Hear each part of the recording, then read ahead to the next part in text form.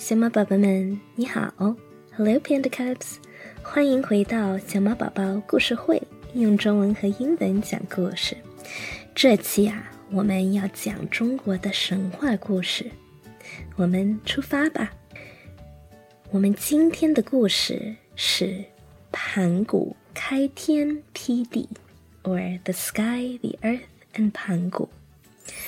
A quick history note before we get started。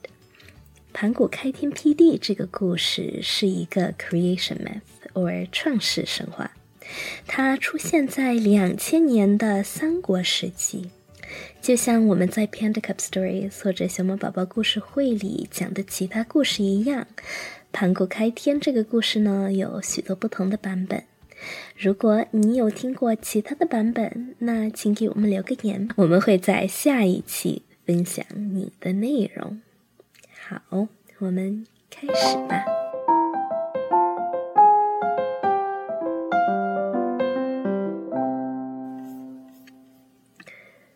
在时间的最开始，世界黝黑一片，伸手不见五指。不过也没有什么手好伸，那时候没有你，也没有我，没有任何的人。最开始一切都是黑暗的，一切都是混沌的。我们的宇宙在这黑暗的混沌中度过了18000年，渐渐的，这混沌一点儿一点儿地形成了一个发着柔光的神蛋。有一天那颗神蛋变得越来越亮了，刹那间，一声巨响，金光四射，那蛋爆炸开了。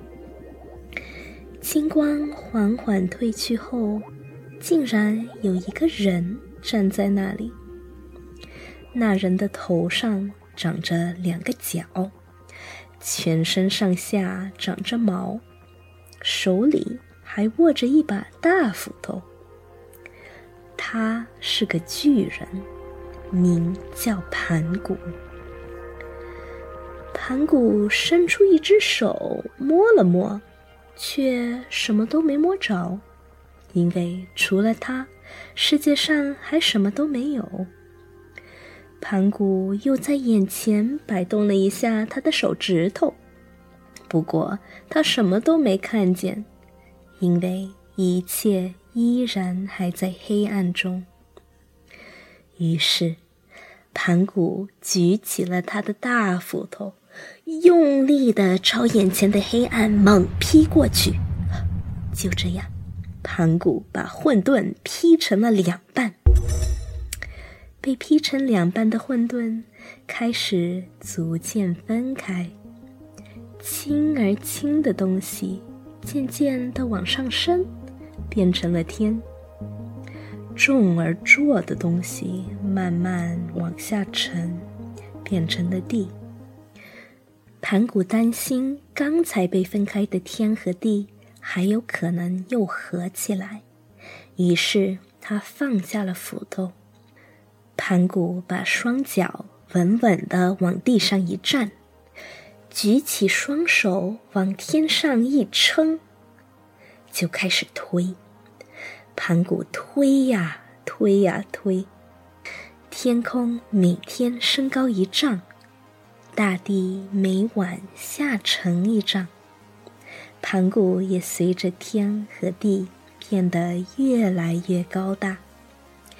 就这样，盘古推呀推呀，一年又一年，一年又一年，天和地也分开得越来越远了。又过了108000年，盘古终于停下来了。他抬起头，看了看蓝色的天空，他坐了下来，双脚踩着柔软的泥土。盘古笑了，他终于完成了。现在他累了，他工作了好久好久，也用尽了全部的力气，是该好好休息了。于是盘古躺了下来，昏睡过去。盘古睡着了，他呼出的气息变成了风和云，他的身影变成了雷，他的左眼变成了金色的太阳，而他的右眼变成了银色的月亮。他的四肢呢，变成了大地的东南西北4个方向。他的肌肉变成高山和峡谷，他的血液变成了江河湖海。盘古的汗水和眼泪变成了温柔的雨，洒落在大地上，养活了花草树木。而这些植物呀，也是盘古身上的汗毛变成的。连原来住在盘古毛中的跳蚤也变成了今天我们看到的动物。再说盘古呢，他依然还熟睡着，他正在做梦呢，甜甜的美梦，梦着他所创造的世界。